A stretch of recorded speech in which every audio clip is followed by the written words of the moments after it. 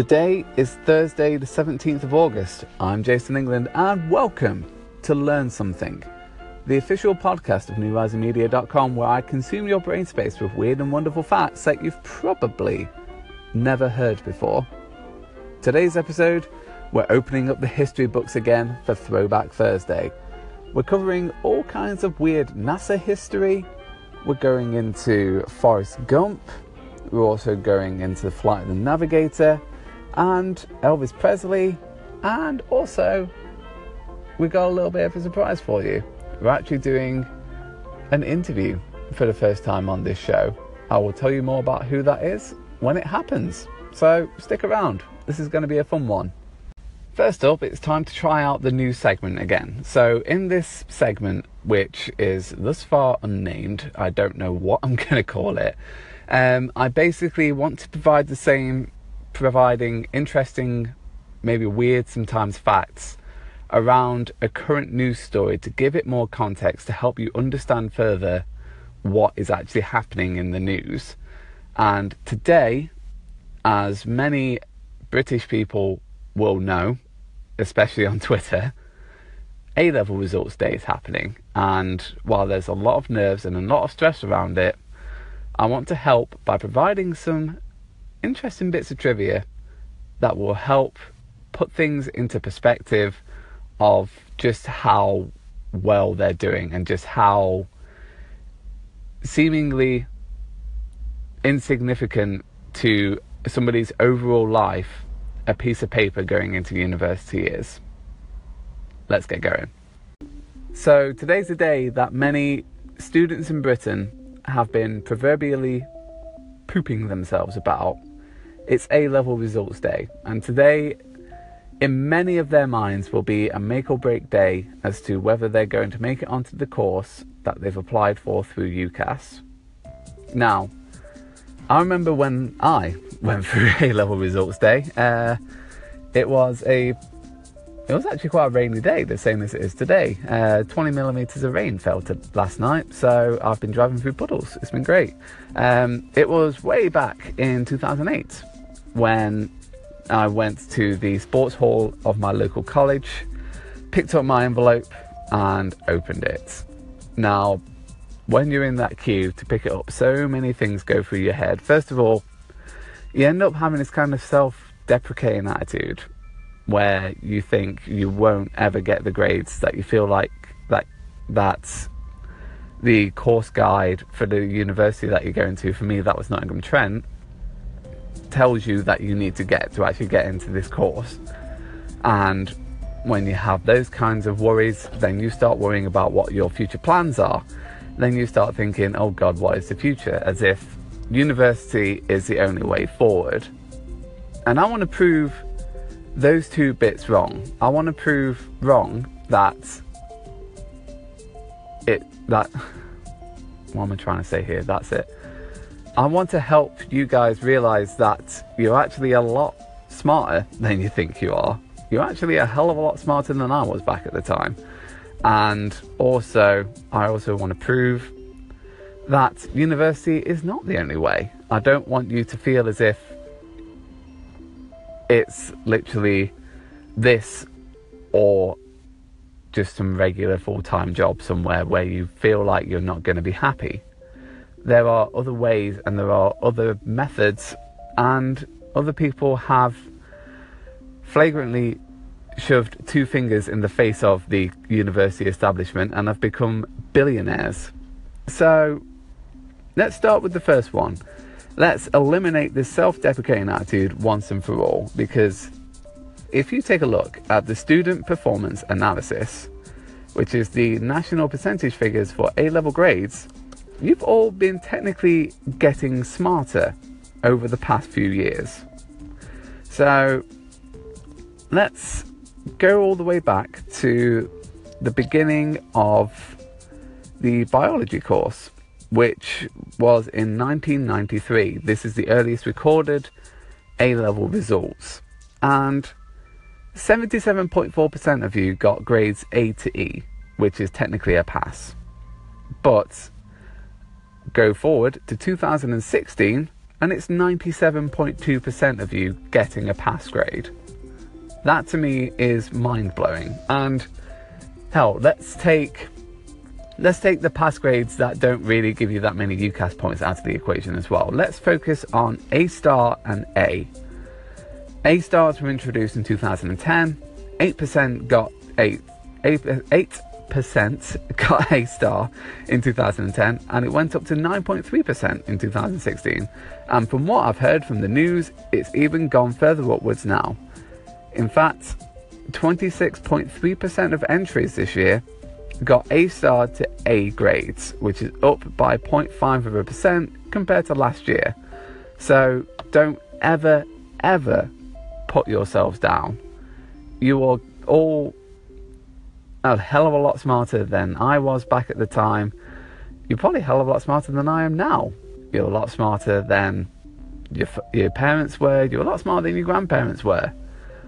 Just don't ever lose that spark of knowledge, and don't ever lose your confidence in your own abilities. And next up is this whole preconceived notion that if you don't get into university, you're not going to get into a good job, which is fundamentally wrong. And I want to disprove that by telling you just a few people, you may know them, who have become phenomenally successful over the past decades, even though they got what could be considered as bad A-levels. So, for a good example, Benedict Cumberbatch once said, "I did sort of blow my GCSEs out the water. I couldn't believe it, and neither could my teachers. And then there was a lot of pressure on me to achieve an Oxbridge level of brilliance at A-levels. But then adolescence came late, and I discovered girls, pots, and all sorts of other things, so I got a bit lazy. That stagnated my growth a bit as far as being academic." So even though he didn't get his A-levels, I think it's fair to say he's doing pretty well for himself. Yeah, I'd say that as well. J.K. Rowling didn't get the grades to study languages at Oxford, so that also shows, obviously, she's gone on to create the Harry Potter universe, which is literally printing money for her. Other names on here, Russell Brand. Despite having a wizard-like vocabulary and a penchant for words, Brand doesn't have a university degree or an A-level to his name. However, ironically, it is being included as a point of study in the A-level English syllabus. And finally, Richard Branson, the high-flying gazillionaire, doesn't even have a qualification to his name. In fact, he dropped out of boarding school at the age of 16. He worked his way to the top and has some pretty solid advice for today's youths. And one piece of advice that you guys should definitely take away with you. He says, "Young people need empowerment and encouragement, not sleepless nights worrying about hitting their exam targets. They need to learn to take risks and not to be afraid of failure. Failure is a part of life, especially in business. The key is to learn from it." Once again, that was an attempt at the new segment that I would like to introduce on a daily basis. The segment is thus far unnamed, but if you do have a name, then do fire it over to me on Twitter at Mr. Jason England, where I take the idea that I've been creating thus far, which is introducing some interesting, sometimes weird facts about different things, but take that element and apply it to current news in the day to help fully embellish a story and provide you with the full perspective. If you liked it, then if you're on Anchor, please do applaud the segment, and that means I know that it's going well and I'll keep it going. If you're listening to this on Apple Podcast services, then do crop up on the reviews, give it 5 stars, and just let me know your thoughts. Cool. On to the next one.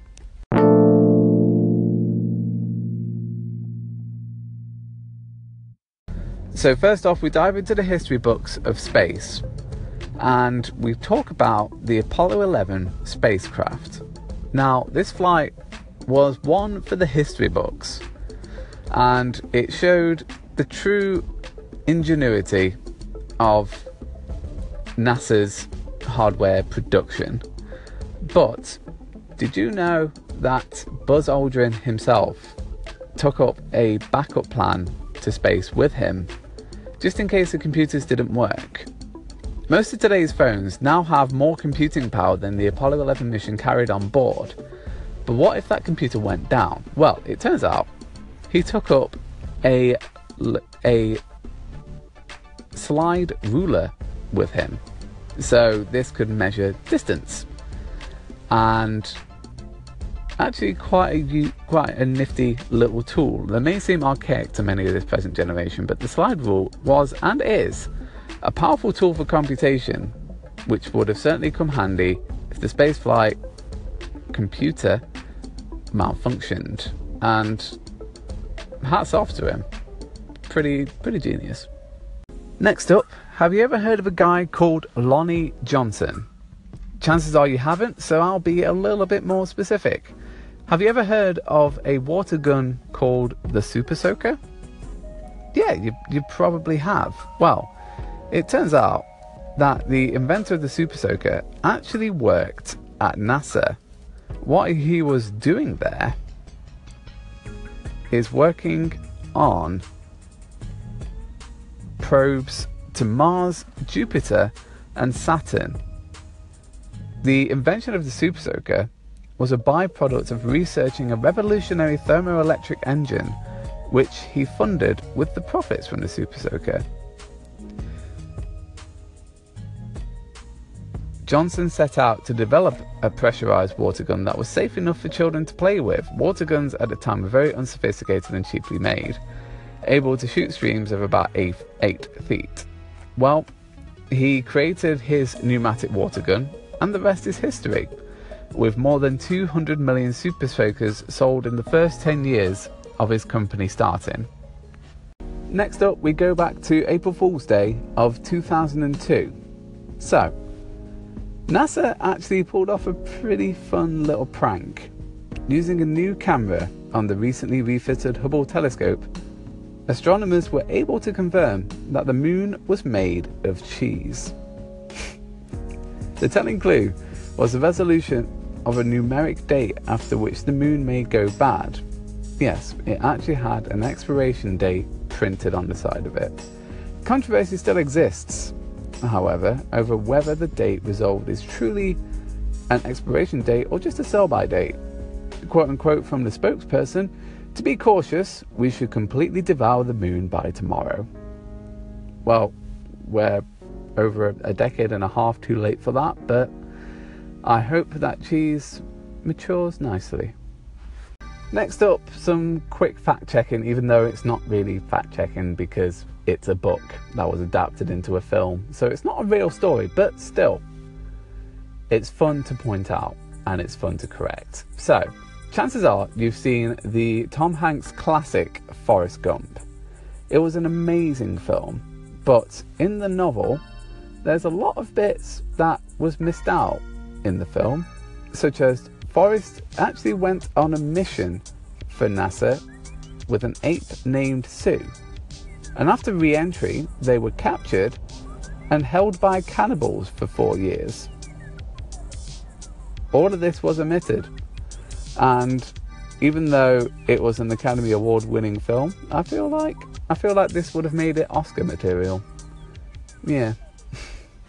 And finally, in the wonderfully curious history of NASA, it turns out in the 70s they wanted to take wine up to space as part of the astronauts' cooking and astronauts' diet, but it was quickly shut down due to public protest and a couple of other reasons which I'll go into in a second. So, after picking the perfect wine to take up to space with them, they needed to pick a stable product and something that could be repackaged, so something that wouldn't decant and go off after a while.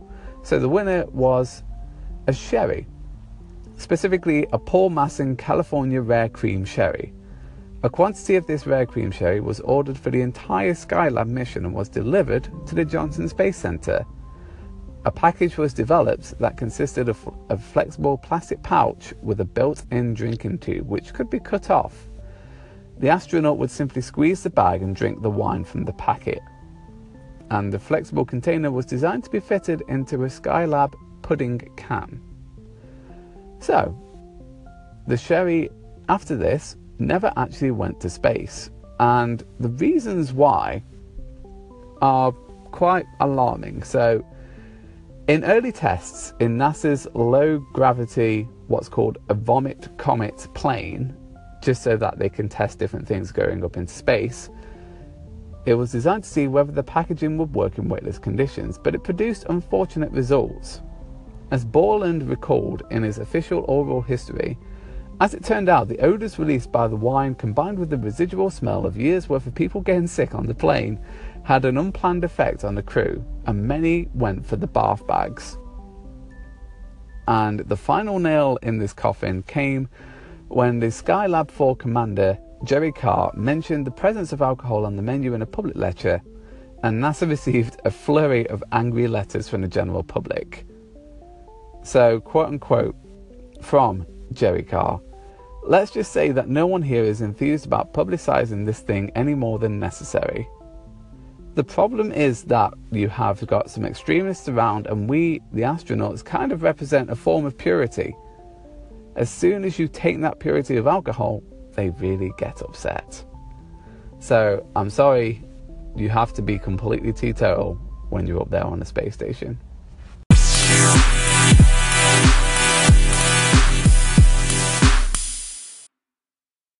And now, it's one of the main events of this show.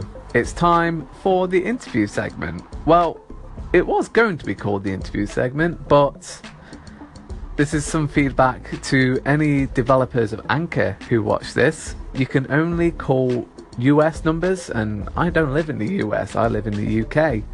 And it would be super helpful if I could record phone calls through the Anchor app here in the UK. Just to let you know. So, to get around this, I've had All About History magazine's editor, Jack Parsons, call in and provide some of his own unique bits of historical trivia. As a huge brainiac and quite the history nerd, he is perfect for a segment like this. So, let's have a listen to him. You're on the air. Thanks, Jason. Appreciate you having me on the show. I thought I'd kick off with some fascinating facts about things that happened on the 17th of August. In 1790, the capital city of the United States actually moved. It was originally in Philadelphia, but then they moved it to Washington, D.C., creating a whole new town for the federal government. But, little known fact, two other towns were initially considered, Lancaster and Germantown, both near Philadelphia. If you're from Lancaster or Germantown, I'd be curious to know what you think of potentially being a capital city. In 1945, on the 17th of August, George Orwell published his novel Animal Farm, making him a household name. But George Orwell wasn't actually his name. He was born Eric Arthur Blair, he adopted the name Orwell from the river in East Anglia. Also on this day, in 1958, there was the first ever mission to send a rocket out of Earth's orbit. This was predictably done by NASA, but it was the first time it had ever been done by any country in the world. Unfortunately, it wasn't a success. The rocket, which we now call the Pioneer Zero, though they had initially planned to call it the Pioneer 1, but then changed their mind after it failed, blew up after 80 seconds, but it did manage to get 16 kilometers in the air before it crashed in the Atlantic.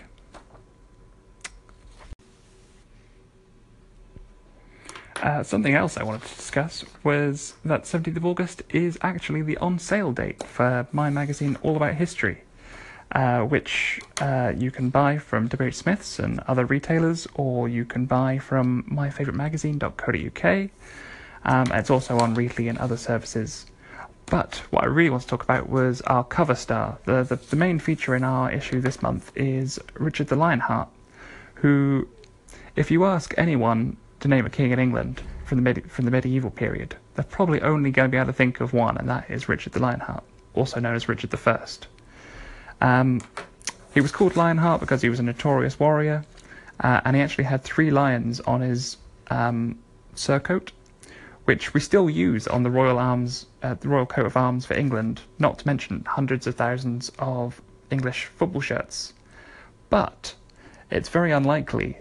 Thank you so much for those, Jack. Super fascinating facts. And one of the more interesting ones for me is that George Orwell was actually born under a different name, which kind of brings the whole concept of people talking about, oh, it's the Orwellian future, into certain doubt.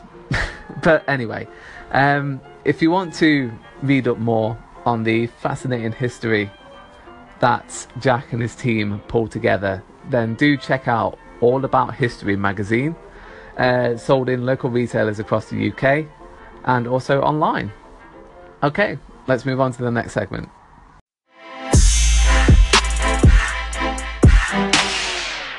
And now we move on to survivors, iconic people and iconic moments in history that defied all the odds of moments where somebody should have died, but turns out they didn't, and they survived against all the odds.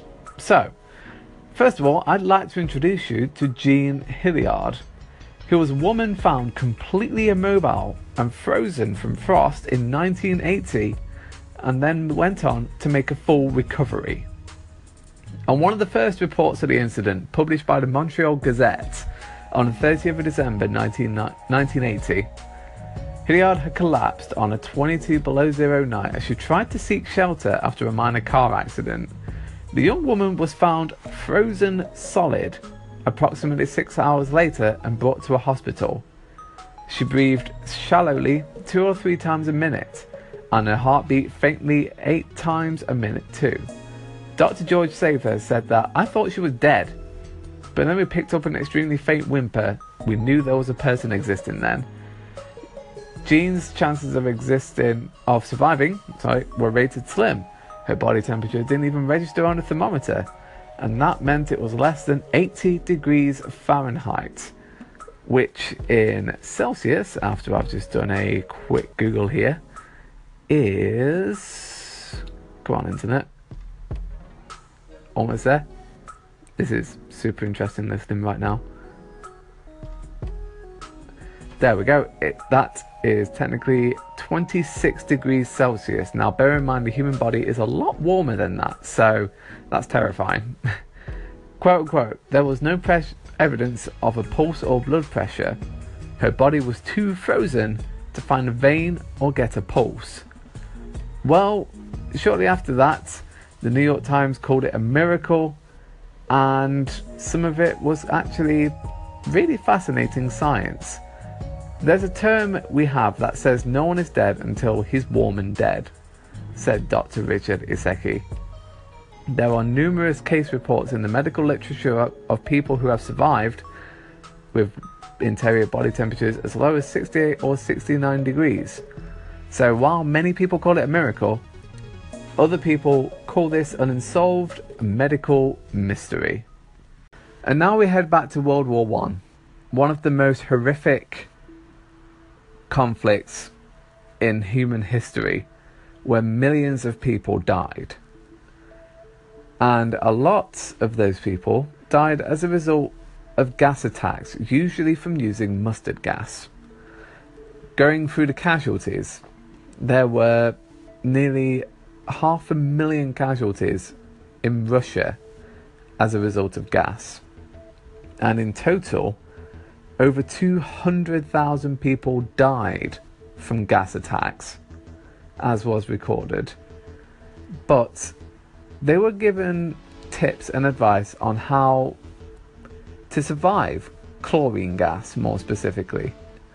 And the way that they would do that is they needed to neutralize the burning effects of that much chlorine. And the way they did that was by urinating on their own faces. Now, I know that that's kind of disgusting, kind of ugh, but it's by any means necessary, and it just kind of puts into perspective what soldiers went through at the time and what some soldiers nowadays will also go through in order to survive by any means. And now we move on to February the 14th, 1929. More specifically, the St. Valentine's Day Massacre in Chicago. There was one person to have survived that attack, even only temporarily, and his name was Frank Tightlips Gusenberg. Even though he was shot 22 times, he managed to live. He was still alive. When he was taken to Alexian Brothers Hospital, he was asked, "Who shot you?" And in the classic Chicago tight-lips manner, he replied, "Nobody shot me," denying any justice to the murderers. Although the killers, widely believed to have been members of Al Capone's gang, wiped out Bugs Moran's mob, who he was a member of, they missed Moran himself. Upon seeing the squad car, he drove past the garage he was planning on entering. Like his associates, he had been fooled into thinking there was a police raid in progress. And finally, in this segment, we turn our attention to Niagara Falls. And I want you to meet a guy called Bobby Leach, who was the second person to survive a trip over the falls. So this had become quite the daredevil stunt at the time, which was to jump in a barrel and essentially throw yourself over the Niagara Falls. It was extremely dangerous and many people lost their lives. This guy survived, but in a unfortunate turn of events, part of me thinks this is kind of comical, but I also understand the very harrowing aspect behind it. He later died after slipping on an orange peel. After putting all of his life on the line for such a huge stunt like that, for him to go out like that, it's quite a way to go.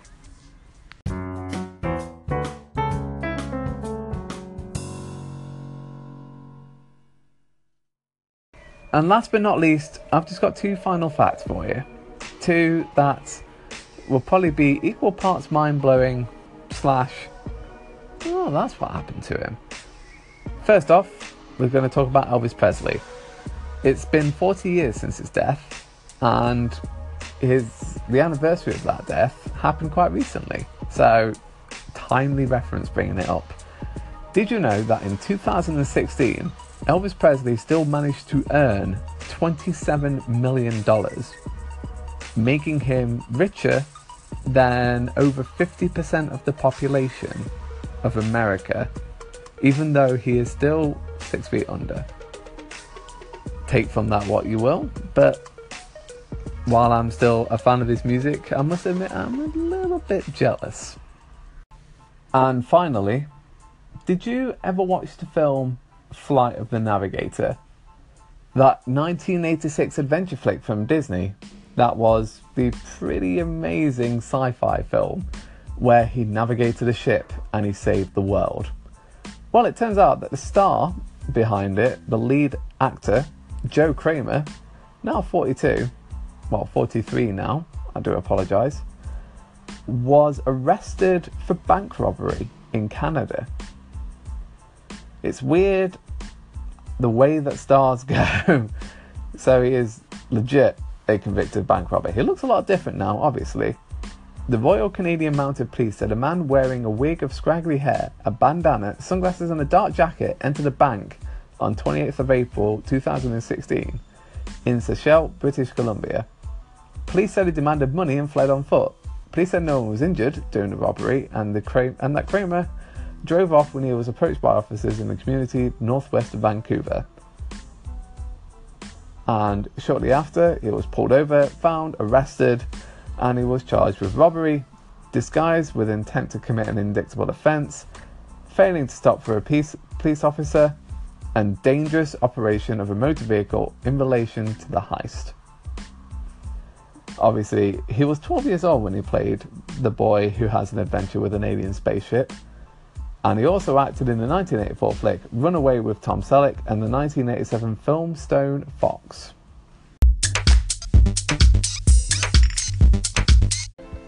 And now it's time for the segment Call Me Maybe. I don't know whether I'm actually going to call it that or whether I'm just going to keep calling it different names related to the word call. But basically, this is a bit where I echo the call-ins that I received over this week, I've been asking you guys, after doing a video game themed episode, what your favourite video game is of all time. And here is the most recent one. This is Kelly Noble Mirabella. I wanted to call in response to your question of what is our favorite video games. Now, I haven't played video games in years because, life. But my favorite video game, believe it or not, is on the original NES. I loved Dr. Mario. I have a lot of great memories of playing Dr. Mario and beating my dad, who happens to be colorblind, so I know that's unfair. But I beat the heck out of him, and it was just so fun to play, something with my dad and have that thing that we did together. So I have a lot of fond memories around Dr. Mario, of all games. So that's always been my favorite. That and Mike Tyson's Punch-Out! Again, original NES. Does that age me? I don't know. I tried it on the Wii and it just wasn't the same. So there you go. Thanks for that, Kelly. And yes, Dr. Mario was quite the addictive game for myself as well. I managed to dig out my NES a couple of years ago and I managed to start playing it again. Alongside that, I was on, what other games was I playing? Obviously, I was on the Tetris Hype on the Game Boy. Alongside, there was Contra on the NES, and let's not forget the obvious, Super Mario Brothers. That was my jam. But yeah, if you also want to tell me about your favorite video game and you want your favorite game and reasons why broadcast to the thousands of listeners to this station, then do call in. The way you do that is if you tap on my station, you will see a speech bubble on the pop-up that comes up called Call In. Tap on that and then get talking. Let's have a chat. And that's it. Thank you all so much for listening. Just a quick dive into the stats from yesterday. 250 people listened to the podcast yesterday, so thank you all and welcome to the Learn Something listener family. I hope you enjoy your time around here. I hope you get nice and comfy and adequately either weirded out or just pretty fascinated by the kind of facts that I find and share on here. If you want to share your own facts with me, then by all means you can do so by calling into the station on Anchor, or you can find me on Twitter at Mr. Jason England, or this podcast now has an official Facebook group. It's by approval only, so I will know that it'll be one of you lovely loyal followers. Sorry about that, let me just mute that. And all you got to do is go on to the Facebook page for New Rising Media. Easy to find, just go on a search bar, search for New Rising Media, and you'll see at the top, just underneath the cover photo, you will see the groups section and you will see the Learn Something group. Click on that, request to join, and then I'll approve you. And from there, I will be sharing exclusive content that you won't be able to find anywhere else. And also, I'll be giving you guys the control over what I talk about in this podcast. Besides that, I also have a competition going. You can win yourself a copy of Crash Bandicoot N. Sane Trilogy on PS4. All you got to do is go on newrisingmedia.com/subscribe and sign up to our mailing list, and you'll get a weekly email full of great stuff, like stuff that I handpick, stuff that I write personally for you, because I love you guys. It's great to have such a listener base as you do, and such a listener base as you all. So thank you so much for listening. And if you're listening to this on podcasts, please subscribe, rate us 5 stars, give us a positive review, whatever you can do to help us reach more listeners. And after that, I'll see you on Friday, and hopefully I can kick off your weekend in true style.